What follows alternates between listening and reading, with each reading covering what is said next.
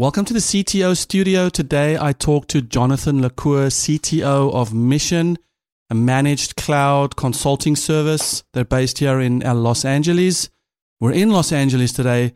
We have an incredible conversation about all issues relating to cloud migration, and we talk about owning your own data. So listen. I have a wonderful electronic invention I want you to see. It looks something like this. Welcome to the CTO studio. I'm your host, Etienne de Bruin. The CTO studio is where we chat with CTOs building amazing products with incredible teams.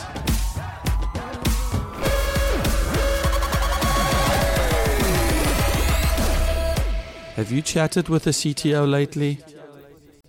Jonathan. Good morning. Welcome to the CTO studio. Thank you. This is our road show.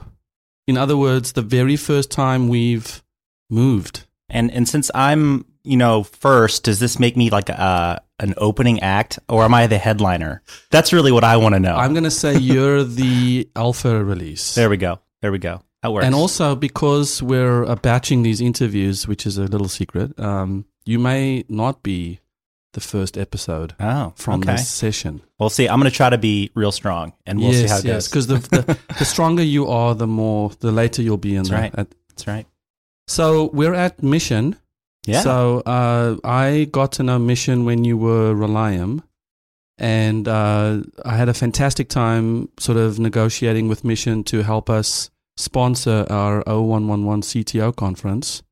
That's right. And that's where I got to meet you, and you gave a talk, which prompted me to go and rewrite some code I had written just that week before. See, that fills me with joy, because anytime I can inspire somebody to write code, especially somebody who should be writing code on a regular basis. Yes, I have been coding since I was at the tender age of 13. Yeah, me too. Yeah. My dad was worried that I was coding too much, and so he bought me video games. Oh my gosh, that's funny.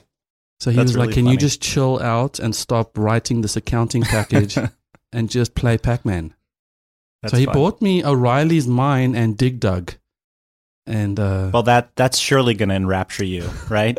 Dig Dug. The good news was that it took those cassettes so long to load the games that I just ended up coding in between game sessions. There you go. So we're at Mission, right? Yes. And Jonathan has made this studio available to us. Eric and I have set this up, and so we're going to spend the day recording here. Thank you very much, Mission. Of course. And I wanted to dig in a little bit as to sort of what Mission does and how you became CTO at Mission. I know, sort of thinking back fondly of DreamHost. That's right. That was the first thing that caught my eye, was that you were you CTO at DreamHost? I was a senior vice president at DreamHost. They didn't really have a C-suite so much. So, basically, yes. Back in those days, though, CTO was sort of a novelty, right? I mean, it wasn't really a well-defined officer. Yeah, well, and DreamHost is one of those, it's a very quirky place, right? So honestly, I'm surprised we didn't just invent some sort of crazy title, right? It was a pretty crazy title. So tell me about your journey to sort of getting to where you are today. Okay, well, I'll give you kind of the shortened background history on me a little bit, and similar to you, right? I got into computing really, really young. My father is actually a Presbyterian minister. Which exactly, that's the reaction that you should have. But he was also an engineer, and he went to Georgia Tech, which I eventually did as well. And he worked on the space program, and the cooperative program. So he's always been a technical guy. And in the early days of my childhood, he would bring home his computer that he had at his office. And by bring home his portable computer, it was a Mac Plus, the one with the little handle on it. So that's where I started to code, actually, was on a little Mac Plus, and started off with just like HyperCard, and then, Pascal, and, eventually C and other things. So what city is this? I was growing up in Miami, Florida. Okay. So, I got into computing way back then and have been kind of into computing ever since. I started writing code professionally in high school. And kind of through a girl I was dating, started working at a enterprise healthcare business. So I ended up learning Python back in the like 1.4 era of Python. So I've been using Python forever. And yeah, I kind of came up doing that, and we did a lot of Java back then as well, because that was supposed to be the thing. And then, we kind of threw most of that away and went back to Python. And went through a couple acquisitions with them, got bought by an enterprise document management business. So I got, heavy into enterprise in the early days. And then I decided I really wanted to kind of make a hard right and kind of turn towards doing a startup. Ended up doing a business with my family, my sister and my brother-in-law, and we did kind of a SaaS application in the photography space. Was that ShootQ? ShootQ, and they're still around. We kind of did it from scratch, bootstrapped. My brother-in-law had written some software for himself to run his own photography business, very poorly. Impressive that he did it, right? He's an amazing photographer, and now he's actually quite a capable programmer. But back then, he was like, "Hey, can you help me?" I was like, "Here's a book, right? PHP and MySQL, right? Figure it out." And he did, and in very novel and interesting ways. He wrote the software that was pretty cool. And I came in and was like, "Hey, look, this could be a product, but we need to redo it, right? In a way that we can actually make it multi-tenant and run it as a SaaS application in the cloud." This is like early days of cloud, so. We built out this kind of cloud native app and ShootQ, and we grew it, became kind of like an industry standard, and sold it to a company out here in LA. And that's how I met Simon Anderson, who is the CEO of Mission. He actually was the CMO at the company that bought us. And then, Simon and I have been working together ever since. He went off and became CEO at DreamHost. I picked up my family. We moved from Atlanta, where we were living at the time, and came out to LA to join DreamHost. I had 5 different titles in 7 years there. So kind of did a lot of different things, including building out cloud infrastructure, running product, and engineering management, all that good stuff.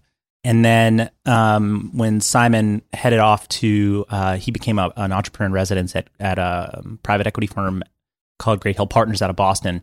And I worked with him on a thesis for the managed cloud space. And that's how we ended up at Mission. So I basically ran the due diligence process from a technical perspective with the private equity firm and with Simon. And we identified this company here in LA called Relium, really sharp group, ended up acquiring them. And then I came into CTO shortly thereafter. And now we bought 2 other businesses, one other one in LA and one in Boston. And all combined together now we're about a 100-person company. That's in about a year's worth of effort, going from about a 20-person company to about a 100-person company. And we help companies make the move to AWS. And if they're already on AWS, we help them make the most of it. So that's the quick history of me and how I got to where we are. I love it. I want to kind of stick to the growth from 20 to 100 people. Yeah. So as CTO, how has your team changed? So it's funny, because we're a business that does a lot of professional services and consulting, there actually a lot of the technical resources work on a different team than mine. My team sort of represents the glue to hold things together. And we have platform and product is what I do and what my team does. And so our team kind of went from being 0 when I started. It was just me, right? And I pulled in a bunch of, kind of the smartest, best resources on the team that I could identify that would be good for a fit for what we are doing. And what the platform team really does is all about optimizing for efficiency and finding ways to automate our business, right? So we kind of view we manage customer infrastructure on AWS, right? And we want to do that in an efficient and effective way, make sure that everything is fully automated, that we have a great deal of insight, and that all of our 24/7 engineers who work on another team have all the tools and the resources they need to get deep insights into what's going on in a customer's, AWS account. So as CTO, you're building the products and the tools that enables your product engineers or your service delivery team. Team to do that quicker, faster, and more efficiently. They're our number one customer, right? Yes. Is basically the folks who are the technical team that's delivering service to our end user, our end customer. We want them to be hyper efficient, right? And so, a lot of people solve in this space, in the managed services space and in the cloud consulting space, they solve problems with what I like to call meat, right? People. They just throw people at the problem. We're technologists, right? We want to solve the problems with technology whenever possible, and enable our smart people to handle the things the technology sometimes can't, right? So if they're doing things that are we have regular cadence meetings with the service delivery team, and it's like, look, when are you picking up a pencil? Which in for a technical team, that is, when are you firing up the terminal, having to manually run commands? Like, that's, you shouldn't be in the shell necessarily to running the same 50 different tools all the time, right? We should automate as much of this as possible. But also it's helpful to have things done manually until you can automate it. Yeah, right? Manual till it hurts, and then when it hurts, tell us about it, and we'll automate it for you. And so, as CTO, are you involved in a lot of the client-facing solution engineering stuff? So I spend a lot of time working with the sales team, and being an executive sponsor, going out on customer calls and trying to figure out, hey, how can we help you? And it is part of my job to really understand and grasp the full breadth and depth of what AWS has to offer, and really all of the hyperscale cloud providers. My head's dizzy every time I log into my console. Yeah, I mean, and it should be, right? Like, the notion that any one person or one business can be, an expert on all of AWS is sort of nuts, right? But it's an exciting time right now as a technologist, because you're constantly able to, especially with AWS at your fingertips, right? You can dive in and do some really cool stuff. I'm doing a lot of AI ML kind of stuff this last couple of weeks with, especially around image and video processing. And it's an using AWS tools. Using AWS tools, but also, interestingly, a lot of times AWS, what they really do is they're going out into the marketplace and finding open source and kind of industry standard things, and operationalizing them and making them into services. And they get a lot of grief for this, because especially from certain pockets of open source communities going, oh, they're taking advantage of us. And it's like, look, they contribute a lot back, and ultimately what people actually want is they want the value, right? They want to be able to deliver real things on top of this software. And so that's just their model, right? And it makes life really easy. The AI ML space in particular is pretty chaotic right now, because, there's hundreds of different tools, right? From, MXNet and TensorFlow and all these different things you have to understand. And Amazon is really trying to make it such that you don't have to be a data scientist to be able to do AI ML. I think that's the part that gets me most excited these days. I mean, originally with cloud, I remember with my startup, we took this huge foray into managed services at Rackspace. Yep. And I'll never forget those 4 or 5 exciting days of anticipation as they were sort of provisioning your system. Oh, yeah. And you get that shell login and you're like, it's real. And to this day, even when it is an instance I fire up and I get to log in, I'm like, this is just, every time it's just magic. feels amazing. So then you have this whole auto scaling and provisioning and IPs and everything, that sort of, all those sort of Unix networking system things that get abstracted. Then you go into containers and sort of the next level of abstraction.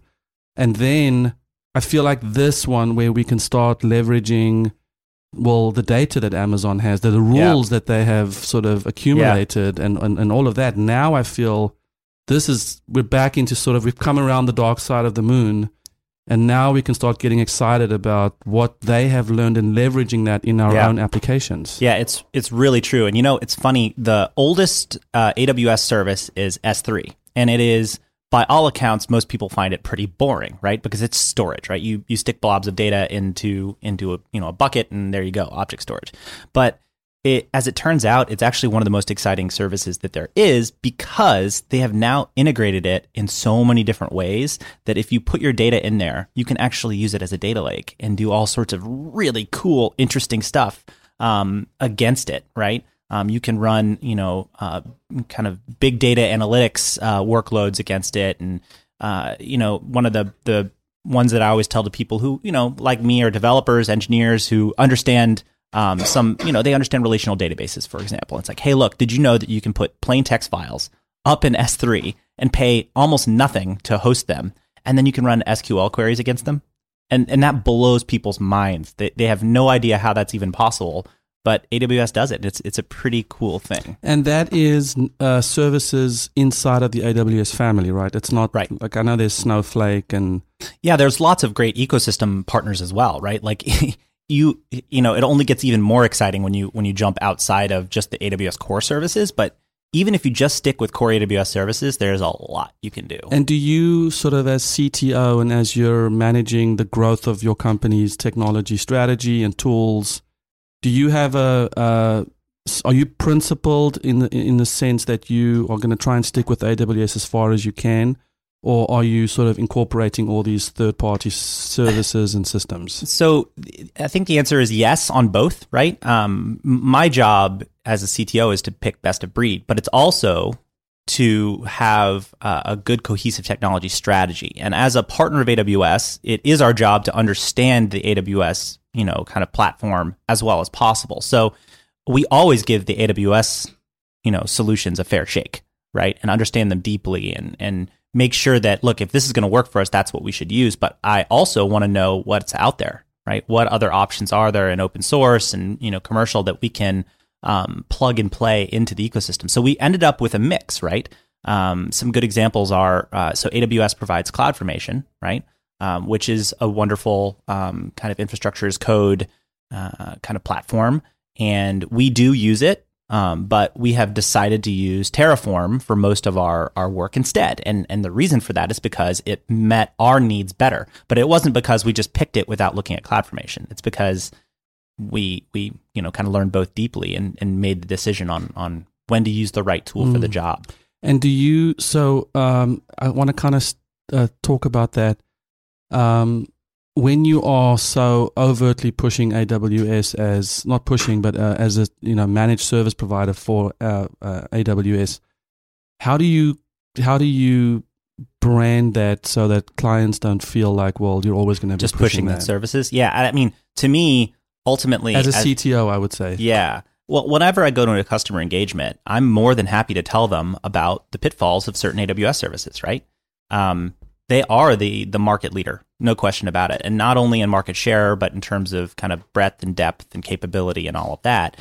But that doesn't mean they're perfect, right? And the great thing about being an AWS partner is they're pretty customer obsessed. That's kind of one of their values. And so as a customer, and a partner, we can go to them and we can tell them, look, this bit of your service could really use some improvement. And I will tell my customers that, right? If there is a better solution for you, we will tell you, right?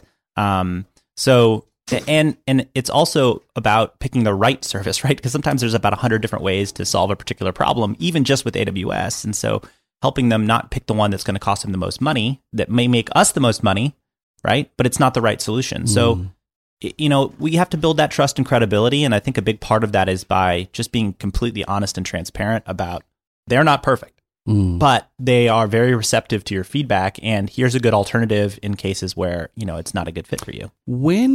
So I love on the Mission website, I went to the resources section and I saw the AWS spend spreadsheet. Yes. And I know right when we sold our company, I feel like I left the stage right before this incredible boom. It was just 2015. Okay, yeah. And I had redundancy in multiple clouds. The Rackspace cloud back then, and then AWS. But I did realize that there was this tsunami of spend calculation, cost calculation coming down, and I know as much as AWS interface tried to make the projections sort of easy to understand, it was still like this whole other side of my brain that had to start thinking and computing cycles and all that stuff. Remember when I said that I would point out when AWS has shortcomings? I will routinely tell my customers, look, this is a space that unless you are an absolute and utter expert in how AWS bills you, you're going to have trouble, right? Figuring out where your money's going can be quite intimidating, especially, earlier we were talking about sort of the magic of spinning up a VM and for someone who's been in technology for a long time, it's like, wow, it's so cool. I can run a little, I can push an API call and boom, I have a server within a minute. Amazing, right? all on the same token, so do all your developers on your team, and you're getting billed for that by the minute. And it's like, wow, what is going on here? Where is all my money going? Why is it going there? And AWS gives you tools to handle this, but they're not super easy to use, and they take a lot of education and training. So yeah, Mission does have on our website, we have like an Excel spreadsheet of all things, which you would think like, I saw it. But it's actually a great tool and resource. The nice thing about it is because it's a spreadsheet, everyone's like, oh, but it's not cloud-based. Yeah, but here's the thing. When you're talking to your CFO and you want to tell them about your spend and what the calculations are going to be when you're thinking about making the move to AWS, sending them an email attachment with an Excel spreadsheet is probably the best. That's a godsend to you, because if you love language. That's right. If you send them like, oh, I use this specialized tool and here's no, they don't want to want that. I recently prototyped an app for a friend, and it was in the real time shopping sort of Facebook Live meets Etsy meets QVC. So cool. sort of it was a really cool app. And I decided it was time to implement Redis or some sort of Memcache.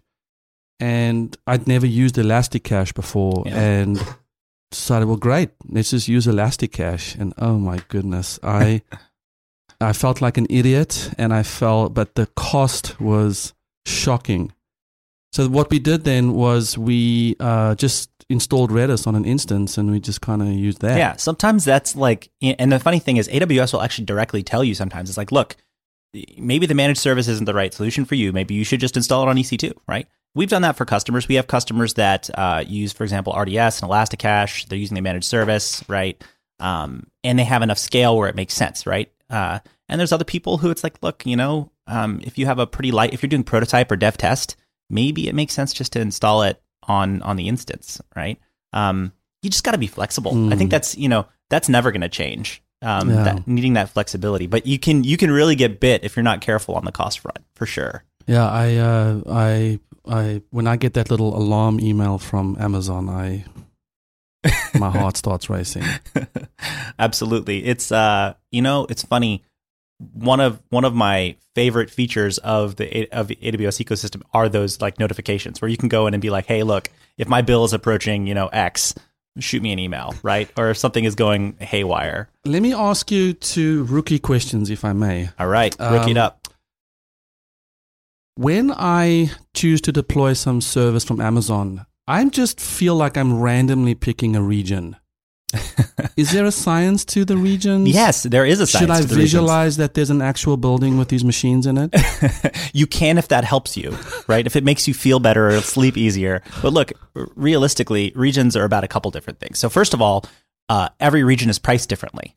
So that's something that a lot of people don't realize, right? Every service that is available in a region may have a different price point than it would have in, say, US East or US West or whatever.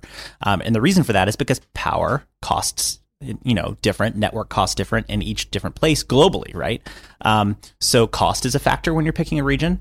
And then in addition, there's geographic and, the speed of light, right? So if you have users in Europe, you probably don't want to be using US East 1, exclusively. And there's also not every service is available in every region. A lot of people don't know that either. The core services are all available in every region, but not every service is available in every region. So when you're picking a region, or really you should be picking multiple regions, but you should do so based upon a combination of factors, right? Price, which services are available and which ones do I need, and where are my users? And that's it. So, and is there an easy way to see that? Yeah, if you actually go on AWS's website and navigate through the maze, there are a couple of pages where you can go in and see kind of, for example, EC2 instance pricing on a per region basis. Our spreadsheet actually is pretty useful for this as well. There's lots of tools out there. AWS does provide some. They have something called the simple pricing calculator, simple monthly calculator, I believe. And they're working on some new tools to help for cost estimation on their website. So there's lots of tools out there. Visualizing it is difficult, and there are so many different levers that you can kind of, push and pull to change your price that it makes it a little bit difficult. But there are tools, and there are also partners. Yes, of course. Can we just float the little mission banner across the YouTube. I am wearing a T-shirt. Yeah. And I told you this morning it was unsolicited. I mean, you didn't ask me to do it. No, I didn't. I was going to wear my 7 CTO shirt. Which, I probably should have worn a 7 CTO shirt. I mean, that would have been really cool. But maybe it's too early in our relationship for that. Yeah, I mean, I hardly know you. Well, I have to say, this Mission logo is pretty attractive. And that is quite the nice T-shirt. So It is a beautiful, I really love the O. The dynamic O, sort of we call it. The dynamic O. Yeah. Okay. It's cool. It's sort of like this melding of the relationship between us and AWS and us and our customer. What right? percentage of that logo and name came from you?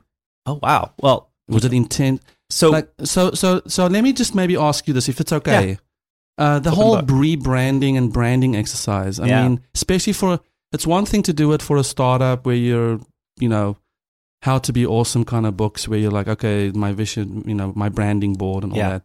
But man, for an existing company to do that, I mean, it's a big challenge, and you can spend a lot of money hiring, firms that do this, and they do. Look, by all accounts, they do a great job, right? We worked with one back when I was at DreamHost. We did a spin out called Ink Tank, and we hired a firm that specializes in branding and naming, and they came up with the name and the design and the logo and stuff, and it cost us an arm and a leg, but it was really, really good.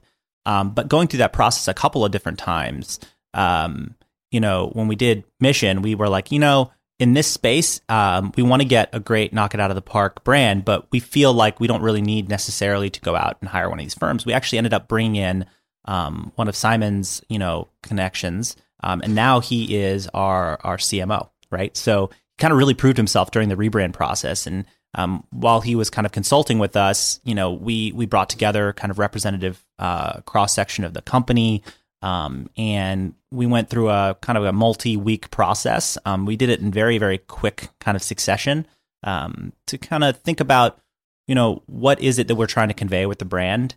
And the great thing about the name Mission is it conveys a lot of other, thoughts that come into your head. Mission control, mission command, right? I'm on a mission. What's your mission, right? So there's, we really did think about, we went through this process of like picking out images that we felt captured what it is that we do for people. And I can't remember who it was. One of the people in the kind of session put up a photo of like a NASA mission control, right?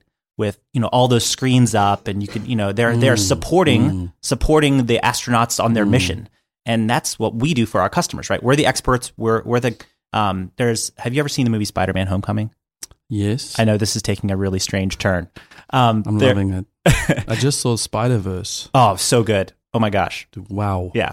But Spider-Man: Homecoming, there's a scene in there where, kind of Peter Parker's best friend, he's like, "Can I be your guy in the chair?" Do you remember that scene? Oh, I do. And we're the guy in the chair. Wow, that's what Mission is. And so that's what we really wanted to convey to people. It's like, hey, and that's why if you look at the logo, we usually have a tagline underneath it, "Let's achieve yours." And that's the whole thing. Like, this is new to me, being at a company where the end goal is our customer's end goal, right?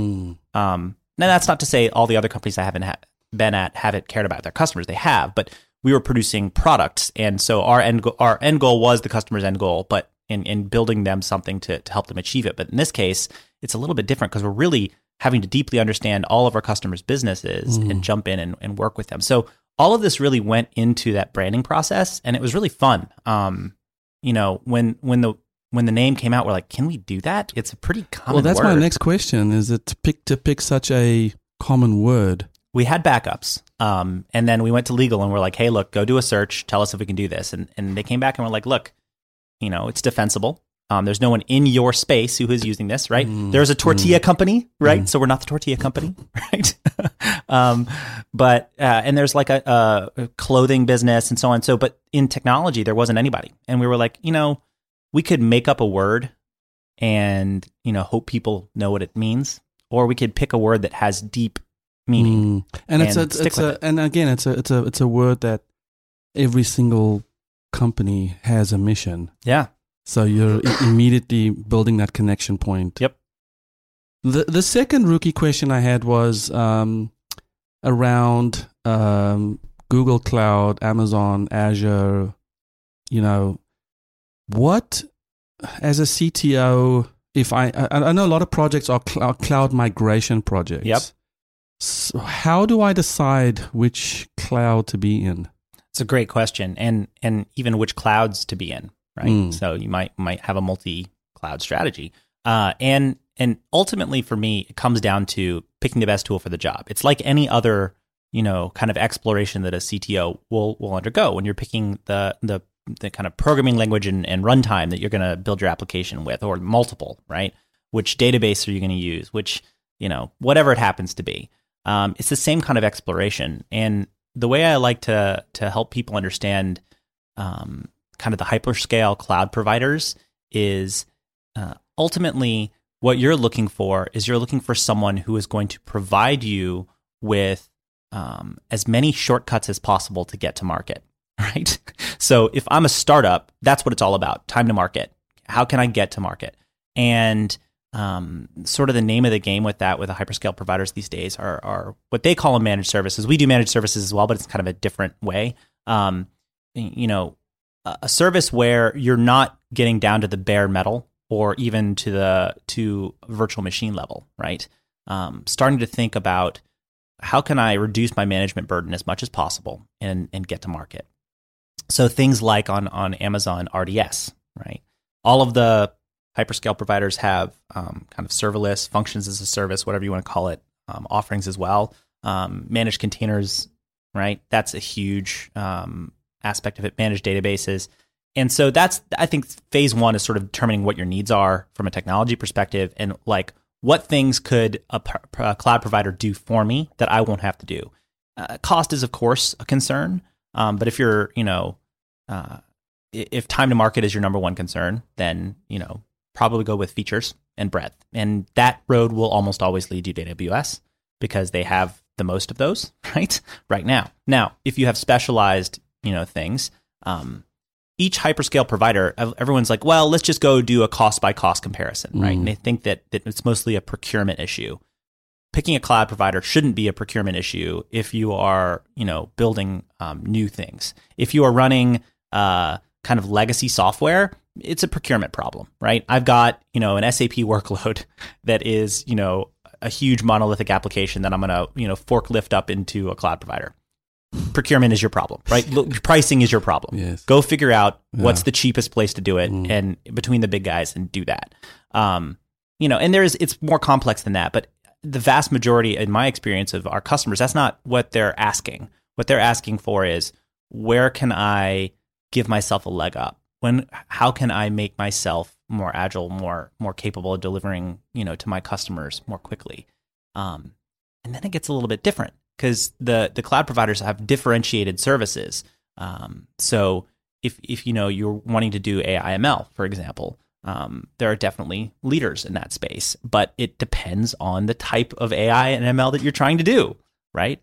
And if you, for example, want to do, you have specific like workloads that maybe Windows workloads, for example, you can definitely do it on AWS. AWS does a great job, but Microsoft, of course, is going to have some sort of advantage in that space. So it, to me, it's like understand the different providers and what their strengths and weaknesses are, map them to yours, and then make your choice. But there's a lot of factors. Yeah, and I can imagine that your team, the comfort levels in your team and what they're used to and what the DevOps culture is also needs to be considered. Yeah, absolutely, right? Like I've never ever touched Azure before in my life. Like I don't even know where to go. It's funny, that's true. If you go out in the market and you look for, team members and you're growing out your DevOps, staff, that is a huge challenge, right? Finding people with the right experience. Now, at the same time, look, if you have, as you know, most technologists can pick up anything if you give them the right amount of time. But again, time to market, we just talked about it. I do think that there's a reason that Mission focuses heavily on AWS right now, and it's because they are the unquestioned leader in the space. There's more people using AWS. There's more businesses who are interested in moving to AWS. They have the largest catalog of services. They are definitely an innovator in the space. Their price points are really great, and the talent pool is good, right? And I remember one of the arguments we had about 4 or 5 years ago when there was this movement of bare metal versus cloud services. And again, this is more in the startup space. is there ever a case for just firing up your own server farm and just, virtualizing that and just... Sure. I mean, a lot of it does also come down to core competencies, right? Like if that's something you're great at, I right now I would tend to say there's very rarely a case where I would encourage anyone to do that. But there are certainly cases, right? So one of the canonical examples that people cite is Dropbox, right? They're like, oh, Dropbox moved out of AWS and they saved millions of dollars. It's like, this is actually true. They did do that. But here's the thing. Dropbox has a workload that is very, very high scale in a single dimension, which is massive amounts of storage, right? They have compute for sure, right? They have network. They have other things as well going on. But fundamentally, Dropbox is a storage business, and they have massive, massive amounts of storage. So, of course, they can go out and at the scale that they have, they can go buy hardware and provision it and manage it themselves and probably save money. You're probably not Dropbox, right? So especially if you're a startup, I don't think there's anything wrong with having a couple of servers in a rack, somewhere, maybe in your basement, tinkering around, right, for dev test, right? There's nothing wrong with that per se. But fundamentally, we're talking about pretty small numbers now when you're using AWS for doing development. And I don't know. There are cases, but for the most part, there are cases of extremely high scale, right, where that makes sense. And most businesses don't have that scale, especially in a single dimension. That's the other factor. Yeah. Do you see CTOs sort of... Do you see like a flawed thinking sometimes in when you're dealing? So I'm assuming you deal a lot with CTOs, right? Yeah, I communicate a fair amount with CTOs. And what are some of the flaws, or maybe in their traditional thinking, that you tend to have the same conversation over and over about, well, this is actually what it is, or you're thinking of it in terms of the early 2000s, but this is what it's become. Like, what are some of those? And I particularly want to help our audience maybe sort of think through new ways of thinking about where the cloud is going and why you should be migrating and betting, more on it. So it's funny. Several things jump directly into my head when you ask this question, and a lot of it comes down to the fact that as technologists, as CTO, we tend to think about things from a technology perspective. Right, which is good. That's part of our job. But we also tend to try to solve problems from a technology perspective, and oftentimes we'll go deeper than we need to. Right. So in the past, when I was building, out companies and building out, things, I would start from, the bottom up, right, and find technologies that I could use to build on top of, and I would know fully in deep, intimate detail my entire stack. And these days, there's so much competition and so much innovation and activity going on that a CTO's job is really to help deliver value quickly. And if you're too obsessed with controlling every aspect of your technology stack, you can slow yourself down. And so one of the big challenges I hear from people is they'll say, well, I don't want to be locked in with a cloud provider. So to me, this is a fallacy. It's a false thinking mindset, because what you're telling yourself is, it's, when I'm successful, I don't want to be locked in. It's like, cool, when you're successful, let's have that conversation. But today, you're not there yet, right? This is not a problem for you. The problem for you is you have competition, you have people breathing down your neck, you need to innovate, and you need to get to market more quickly, you need to deliver value to your customers, you need to be focused on your product. So one of the things I really encourage CTOs to do when they're going through an exercise of thinking about how to, think about the cloud is start to align yourself with your product team. Now, sometimes CTOs control the product team. In my case, I do. And in the last couple of jobs I have, I think that's a very good idea. I love it. But if you don't, sometimes it's on, marketing, sometimes it's a separate, it could be under the revenue officer sometimes. It really depends. But align yourselves with them and understand the pain points that they're trying to solve for the customer. Gain empathy for your customer, and then think, okay, my customer does not care that I am really great at, managing a storage cluster. They don't care. What your customer cares about is the end value you're trying to deliver to them. So if you shift your mindset and start to think top down from how can I help deliver that value to my customer, then you stop thinking so much about, well, I can eke out an extra 6% performance, or maybe if I manage my own, database, right?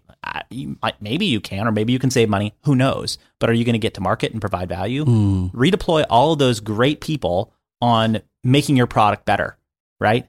And if you do reach Dropbox scale and you're killing it and you want to save millions of dollars by building out your own infrastructure, great. Go down that boondoggle later. Don't do it now, right? I have seen the difference between CTOs who are product focused and have that voice of customer in their heads, versus the ones who are, technically more purist, I would say, and sort of more, well, we're going to be classical about our approach around technology. Yeah, I mean, and the thing is, people would often assume it's like, oh, it's CTOs who have been CTOs for a long time. And I haven't found that to be true necessarily, right? I found in, talking to CTOs kind of a great mix, right? You'll find people who are relatively new and they think, oh, it's because I'm a technologist that I've got this job. And so I need to be, advising that we build everything and we can do it better. And And it's like, no. Yeah, I totally agree with that. But you will also find some people who have been doing it for a long time who just haven't broken out yet. And so do you have, just to kind of close that, do you have advice for CTOs who find that they're struggling with their product teams and or are at loggerheads with them constantly, or are unable to think that way in the executive sync up? Like, I mean, you could say go sit and shadow your customer success team. Or I think, look, you should make every effort internally first, right? I think that is ultimately the best path. If you can build alliances out with your product team and really help them understand that your job is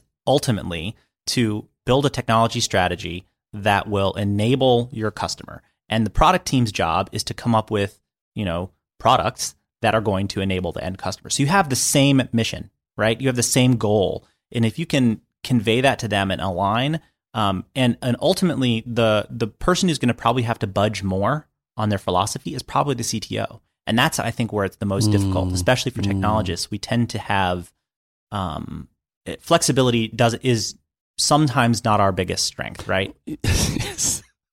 Putting it mildly. Yeah, I was like, how can I express this? Flexibility is sometimes not our biggest strength. Right. That's a very political way to put it. I think the challenge also is it's a sort of a vicious cycle where you aren't viewed that way either by your fellow C-suite. Yeah. And then it makes it really tough to then step into that gap and have that voice. I mean, I was on a team once where I had to tell the CPO, hey, don't just be talking business to the business people now. Right. I want to be part of these customer interviews. I have to be a part of what's happening. That's right. And for the CPO, it was, oh, geez, I didn't even contemplate that you would want to be a part of that. Yeah, there's a really great group out there that has a whole kind of philosophy and a series of training and such. And I'll give them a little plug called Pragmatic Marketing.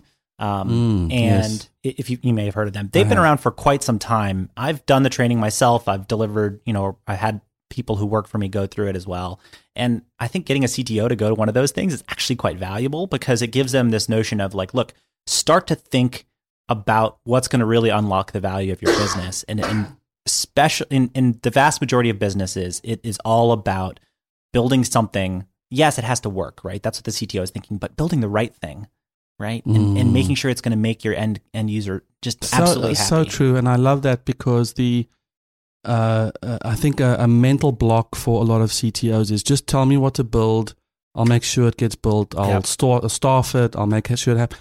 But I'm frustrated because no one's really giving us direction where you should say, listen, get ahead of that conversation and become part of that shortest path to finding and building the solution. That's absolutely right. And if you just sit and wait for direction, you're going to be in trouble. So I've long been a believer that a product-minded CTO is the right path. I love it. For me, it's like a UX UI person who can also code. Yeah, that's right. I love that combination. Oh, yeah, it's good. And I think the earliest indication that you're failing as a CTO in this space or in this situation is when you start getting bored.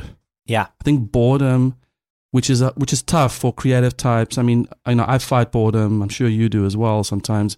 you got to keep yourself sort of Always moving. on the move. And but if you're in a business and you're CTOing that business and you've been there for years and you're starting to feel like, well, I'm a little bored, I think in some cases it's probably time to move on. But in other cases, most cases, I think it's time to think, well, how am I serving my customer and what are we doing to optimize that? That's right. And the thing is, if there's nothing more exciting for me personally as a technologist than understanding how, I'm unlocking value and creating, happiness and success for my end user, right? I think in the very early days when I was at the healthcare business, I didn't really have that connection with my end customer, right? It just wasn't there. That first, when I did ShootCube, I spent a lot of time, engaging directly with photographers, and I became, friends with a lot of these folks and understanding their business and really, building empathy for them. And I think honestly, if I had to say in terms of my core values, my core philosophy personally, as a CTO, I think the number one most important value that a CTO can hold is empathy, right? And that's true for building engineering teams. That's true for engaging with the rest of your business and your leadership. That's true for engaging with your customer. And that is if you asked a group of 100 people, kind of Family Feud style, surveyed them randomly and said, name the adjective that describes a chief technology officer, I'm guessing the empathy would not be one of the words. And it's like the word empathy also gets thrown around like self-awareness and stuff. And empathy is actually damn hard. It's really hard. It's not like people say, oh, okay, we're working on emotional intelligence and, self-awareness and social awareness. And those words are so easy to say, but the concepts behind that are putting yourself second and third and fourth behind other people and other concepts. Right. And that is not an easy thing to do, especially on a good day, it's hard. Yeah. On a bad day, it's near impossible to do because, you're just being... That's right. We do have a few more minutes. Is that cool? Sure, yeah. I want to know who put the FreeBSD sticker on your refrigerator. I'm not sure who put the FreeBSD sticker on the refrigerator. That's probably before I started in the office. Wow. But yeah, I ran FreeBSD for a couple of years. I ran OpenBSD for a couple of years as well. I was so my progression was basically Perl. Well, it was in school, university, it was mostly Pascal. Then we moved to C, then Perl, and then PHP, and then I went into Ruby, Go, and now I'm really sort of enamored with Flutter. Oh, yeah. I'm loving Flutter. I haven't had a chance to really play a lot. I'm actually having sort of like, wow, this is not a fad. This is real. Very cool. But I built, a long story short, I built device drivers in the Unix kernel, BSD kernel, for proprietary encryption cards. And so I was in Germany, and it was, the term Machtschneller was literal. Like I was trying to squeeze the megabits through the seconds. Yeah.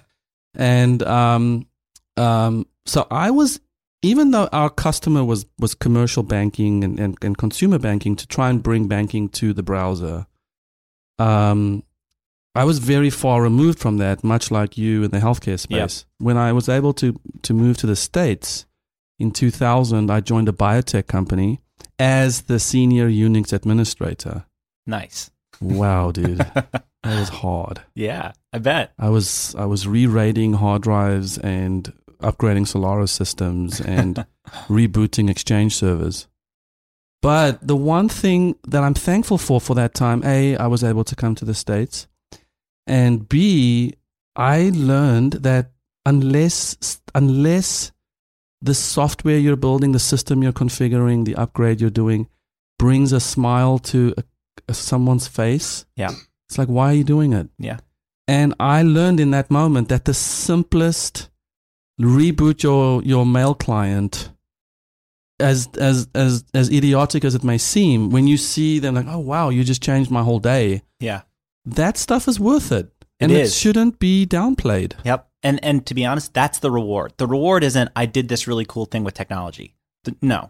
It's not because it's cool technology. It's because the technology you used did something amazing. Some of my favorite moments I've had in my life from a technologist perspective is when I've done something that on the surface is really simple. It may be a 100-line script, right? But it does something that is magical to a person, right? That they go, wow, this is amazing. How did you even do this? And what I try and do is I try and shrink when I know I'm doing something really sort of mundane to help someone, I try and shrink my thinking to 1-minute segments and just be in the moment with them. Yeah. And not try and think, well, this is screwing up my day or screwing up my whole month right now. Yeah. Can you talk about one of your customers who's one of my favorites, Subatomic? The funny thing is, I can't talk about them for a number of reasons. But yes, that is a customer. Well, it's on your website. So. I know. I'm actually not super closely engaged with that customer, so it's funny. I know. I would love to. Are they in LA? I believe so. Yes. Yeah, I read when I went to your resources website. I read that whole story. Yeah, it's really cool. Actually, it's a great use case. We've got a bunch of awesome stories on the website around use cases. The big challenge in the space that we're in is because we're helping other companies achieve their goals. When we want to write a use case, sometimes you get clearance, and sometimes you don't. And sometimes even if you do get clearance, there's certain things that you can talk about and certain things you can't, because you want to be respectful of them and absolutely their business. So pretty impressive clients. What I did love about the Subatomic story, which is on the website. Was how you're able to have game developers focus on building amazing games. Yes. And then you're coming in the back end and helping it scale. Yeah, it's funny. Just speaking more generally on the topic of gaming, that's become kind of, AWS has this notion of superpowers. What's your superpower as a partner? It's kind of, I don't know. I won't comment too much on how much I love that term. But regardless, one of our superpowers right now. So serverless is one of our superpowers. Containers is superpower. But game tech has become a really strong point for us. And AWS has a solution called GameLift now that we've gotten to be quite good with. And it's actually a really fun space. The whole gaming, and when I say gaming, I don't necessarily mean like people think like the big console game type situations. Sure. But more like think about mobile gaming and even like Snapchat games, and it's like the new era of the Flash game. You remember the Flash games back in the 90s and or in 2000s? Now it's like Snapchat games and all of the different kind of popular chat apps have game engines now.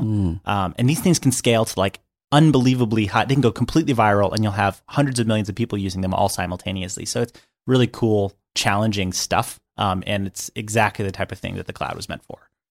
Yeah, so you're basically screwed if you have a free game out there and you're a new studio and it just goes viral. Your back-end costs, your infrastructure cost will just be... It can spiral out of control for sure. But sometimes though, that'll be kind of a strategic thing. Like you can kind of think of it as a marketing investment, right? Instead of allocating, $100,000 to ad campaign, you're just pumping it into infrastructure. You spend $100,000 on infrastructure in a month, and you're like, wow! Now everybody knows who we are, and you've got customers, and you can go in and say, hey, cool, next game is 99 cents. If you could point CTOs into the next 2 or 3 services from Amazon that they should go read up on or look into, regardless of industry, is there something that you kind of comes to mind for you? That's fun. Okay, so I want to give you. There's so many things that I encourage people to check out, but I think the one that I would mention first is definitely kind of a hot one. And to me, it sort of represents the fundamental future of how we think about computing. And this is very difficult for CTOs because we all love servers, but Lambda is the number one thing that I would encourage people to start learning. Understand architecturally how you would build an application using kind of functions, and free yourself from the notion of I need to be doing this in a traditional way.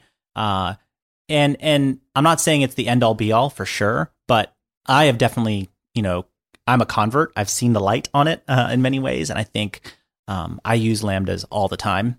and there's so much you can accomplish with them. So that's one. Just briefly, Yeah. your talk at 0111 was about tracking your location serverlessly. Yes. And it was from that talk that I got up and I went back to my machine and I created a Lambda Edge function Nice. on through CloudFront, Mm-hmm. and completely rethought.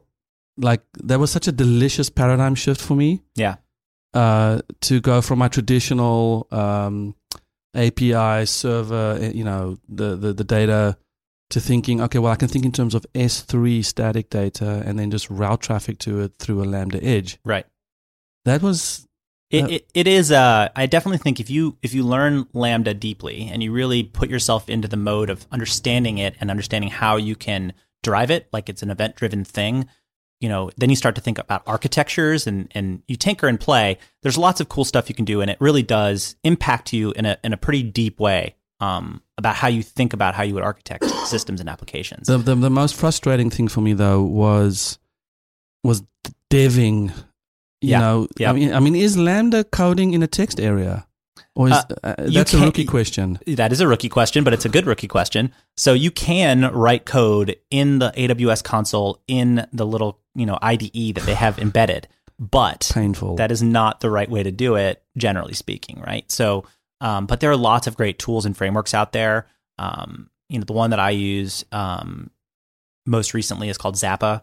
And it's a great framework. It's specific to Python, but it's a great way to write locally and then push up, and it does all of the configuration for you. So it's sort of like infrastructure as code plus a web framework plus a bunch of other things. Yeah, I know that stuff exists. I just haven't gotten there because I had to write my little function and then I had to deploy it to a CloudFront node, and it's like, wow. Yeah. And then the dev cycle, fix something, push it, wait, it's funny. I think cache. that is definitely a thing with AWS is they work on the primitives. They work on the little primitives. And in terms of developer experience, a lot of times you'll read their documentation, you're like, here's the step-by-step on how to do this. And you're like, but nobody would ever do this way, ever. And it's true, nobody would. But that's not the point. Their point is, we're going to build these primitives. You, the developers and the technologists, build amazing frameworks. Build the layers on top of that. Yeah, and so like the serverless framework, serverless.com, amazing framework, right? And it actually has,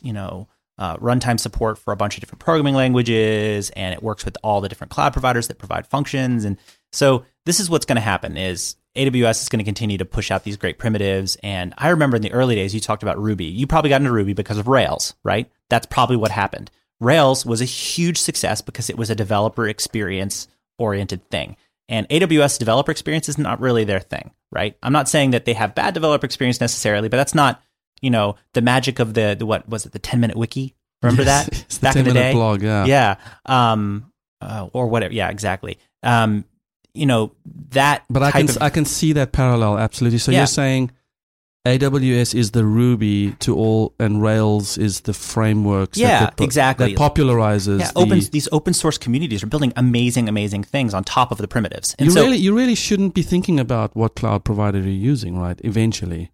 Is that where we're going? Is like just to send it to space and just make it work? See, I think no, right? Because of the issue I mentioned earlier, which is each one of these guys has a totally different strength, right? And that's going to be true always. So always? I think always. 2 to 3 years from now? Yeah, Some I do. Sort of amalgamation? And just because there's going to be new services, like we're still at the tip of the iceberg here, right? It's, will there be aspects that you can just move around? Sure. But I think, I do think it's important to understand what the cloud providers do. Do you think that capitalism is going to drive these providers to constantly try and lock you into their services or their platforms or their infrastructures? I mean, is it inherently designed to do that? See, I would call it, if I were in their shoes, I would call it stickiness.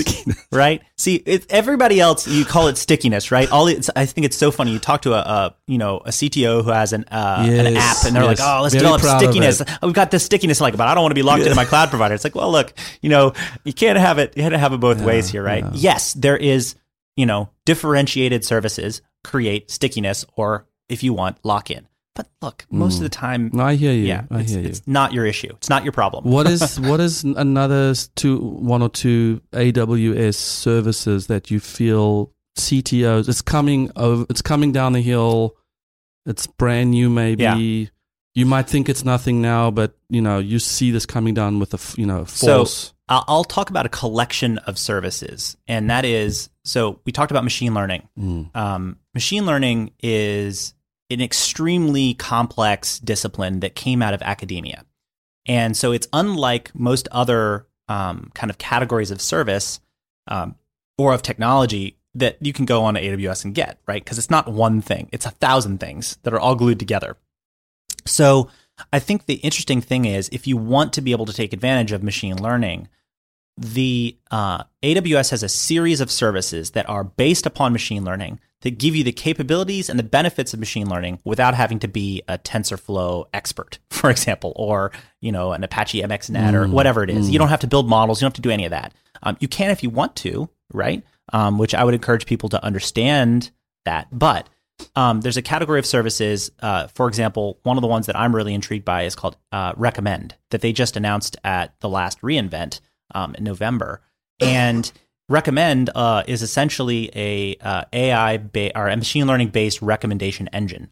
So you can feed it data and say, okay, for example, let's say I have an e-commerce web application that I've built, and I want to get the same kind of great recommendations that Amazon gives their customers to my customers. Well, you can do that with Recommend by feeding it in. Here are things that this person has purchased, or here are things that they have liked or added to their wish list or whatever. And here's things that they have viewed, and so on and so forth. And then you got your whole rest of your product catalog, and it'll give you, lists of recommendations based on levels of confidence and so on. So that's a really cool one. And there's a lot of services like that they have. They've got everything from, recognition and, image processing, video processing, some of the elemental services. So a lot of these things have AI and machine learning built in. And I think that's a great way to get started, because you can start unlocking the value and be pragmatic about it. And then maybe the last one that I'll talk about, is probably, I think people, think that, some of the kind of glue services are not very interesting, but it turns out they actually are quite interesting. So the API gateway is a really great service to understand. And if you're using Lambdas, being able to trigger them through the API gateway is pretty awesome. And being able to do things like build REST web services out of Lambdas, pretty cool. So API gateway is one that I would encourage people to understand. It allows you to do a lot of really interesting things. Athena is really cool, being able to actually run SQL queries against your S3 data. Pretty cool. Yeah, first time I heard of that was at that conference. I was like, wow, this is neat. Prolific. There's so much cool stuff. So before I let you go, I do want to ask you about your. So first of all, when CTOs brand themselves, or they don't brand themselves. Yeah. They don't go and speak. They don't really maintain a healthy, to some it's just basically updating their LinkedIn profiles. Right. When I look at your website, I just see this just unbridled enthusiasm and joy of sort of trying out new things, building things. And honestly, I would encourage people to go to cleverdevil.io. Yeah. And I spent some time on it, and I found like it was so just... Yeah. And if I, so just as a thought exercise, if I were considering a technical co-founder or a CTO, and I look at your website, I'll be like, holy molies. Yeah. This is the kind of person who is actively, and it doesn't seem like you're doing it for any other reason than pure enjoyment. It is. It is pure enjoyment, right? And I think, to me, it's all about, like, if you look at how most people experience technology these days, it's through social media. Right, that's how they experience technology, and that's sort of great, and also sort of a shame, because at the end of the day, they're kind of giving that experience away to somebody else. And I'm a big believer in like owning your own information and kind of owning that experience, especially as a technologist. And so, yeah, I have a website. I'm one of the few. It's a blog, right? But it's more than that. It's a repository of data. So I send my location tracking information up into there. I have all of my history of what I've been watching from a TV and movie perspective. I've got podcasts I've been listening to. I've got locations that I've checked into. I've got recipes. I've got everything on there. And the one question you answer on the site, like why is tracking important? Yeah. Is basically this concept of preserving your memories. Yeah. I think that's digital preservation, right? Like, I think one of the biggest hooks that Facebook has into people is that, right? They own people's memories. And I loved the whole thing where it would be, hey, remember this 1 year ago? Remember this 5 years ago? And I was like, gosh, I want that, but I really don't want to give it to Facebook. Like, you know, I'm not a huge fan of theirs. I think they have been fairly damaging. And so I've deleted my Facebook account and encourage many other people to do the same. But that doesn't mean you have to give up that experience, right? So, you know, I've built a bunch of things into my website I have like a monthly summary feature I just added where I can go in and say, hey, what did my month look like in January of 2017? Yeah. And I can see all the photos that I posted. I looked at January 2018. Yeah. Yeah. And there's lots of cool stuff. And it does make you remember. And, you know, I have 2 kids. And I want to cherish the memories I have with them. And the purpose of putting it on the web, though? Well, versus just keeping a little private repository, or I want to be able to access it from anywhere. I want to be able to aggregate information from anywhere. And just because it's on the web doesn't necessarily mean it's public. So when I look at my summary pages, I see a lot more than you see, right? So when you're logged in, that's right. Okay, and you can, you know, different people can make different choices there. I'm comfortable sharing photos publicly, right? I also keep journals, personal private journals. So I write them on my iPhone. I've written a little thing that I can, you know, take journals and mark down, and I tap a button and it publishes to my website privately in a special category. Are you hosting it on your own hard drive? Yeah, I actually host it all on a Raspberry Pi that is battery powered, runs in my pocket. No, it's all up in AWS. Shocker of all shockers. S3 for a data lake and RDS for my database. No, it's inspirational. I think both from allowing yourself to tinker with tools in a productive way, i.e., preserving memories. Yeah. While also branding who you are and what you love, right, and keeping it all inside of this, you know, domain that you quasi own. Yeah, that's right. Just to wrap up, IndieWeb. Yes. What is that? So IndieWeb is a community, indieweb.org, that is really where I was mostly inspired about this. I've had a website for a long, long time, but it had really stagnated. I've actually had multiple different websites under different domains. And IndieWeb is a group that really values this notion of owning your own data and controlling it. It's sort of a reaction to the social media kind of silo kind of activity that's happened. And if you actually look at the diversity of the internet, of the web, over the past 10 years, it's actually sort of decreased because now there's more traffic than ever, but it's going to fewer and fewer locations, right? It's going to mostly Facebook, Twitter, Google, whatever. And this is sort of a notion of not necessarily bringing back the old blog kind of universe, but at the same time, it's more like shifting your focus and your mindset to one where it's not that these things are necessarily bad or evil. They don't have to be. I mean, sometimes the companies are, right? But it's about what if they go away? How many times have you seen, do you remember MySpace was enormous, right? And if you had a whole big amount of memories on MySpace and now it's gone, right? Tumblr is sort of a thing that people, you know, used to do a lot of. Flickr has changed hands 9 times now. And for all of those that have, you know, kind of risen and fallen, there's been a bunch that have just completely disappeared and all of that content is gone forever. And that's sort of sad. So IndieWeb is a community of like-minded people who want to, you know, either reap the benefits of technologies that will allow them to own their own data and own their own information, or are actually builders like myself who are creating standards and tools that enable people to do that. Yeah, I love the idea of putting out your web presence and having the masses come to you. Yeah. But the human, the Homo sapiens seems to want to centralize. Like all beauty starts with the decentralization. Right. And everyone's so youthful and innocently joyful about what this can do. I know. And then there's this entropy towards a freaking central convenience. Yeah, it is. It's about convenience. But here's the thing: it doesn't have. You can have both, right? You can have a centralized index of a decentralized system, and to me, that is what the web should be. Right? We should each have our own presence that is ours, and we control it. Such a firm believer in that. And it should be connected into a bunch of centralized indexes for different reasons. But right? then I would have to teach my mom, who's a prolific Facebook user, how to manage your own website?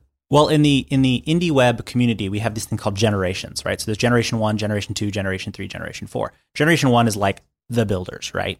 The people who are writing the code and building the standards and prototyping out what is necessary to be able to have your own web presence that gives you lots of these capabilities. Generation 3, generation 4 is like your mom, right? She just wants to sign up for a service and use it.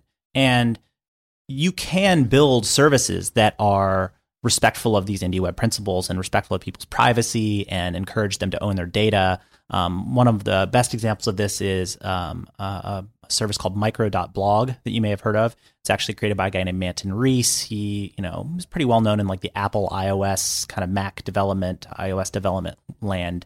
And he's built out a blog and hosting service that is centralized, but is built on some of the same indie web principles and lets you own your own data. It lets you federate and with like ActivityPub and Mastodon and all that.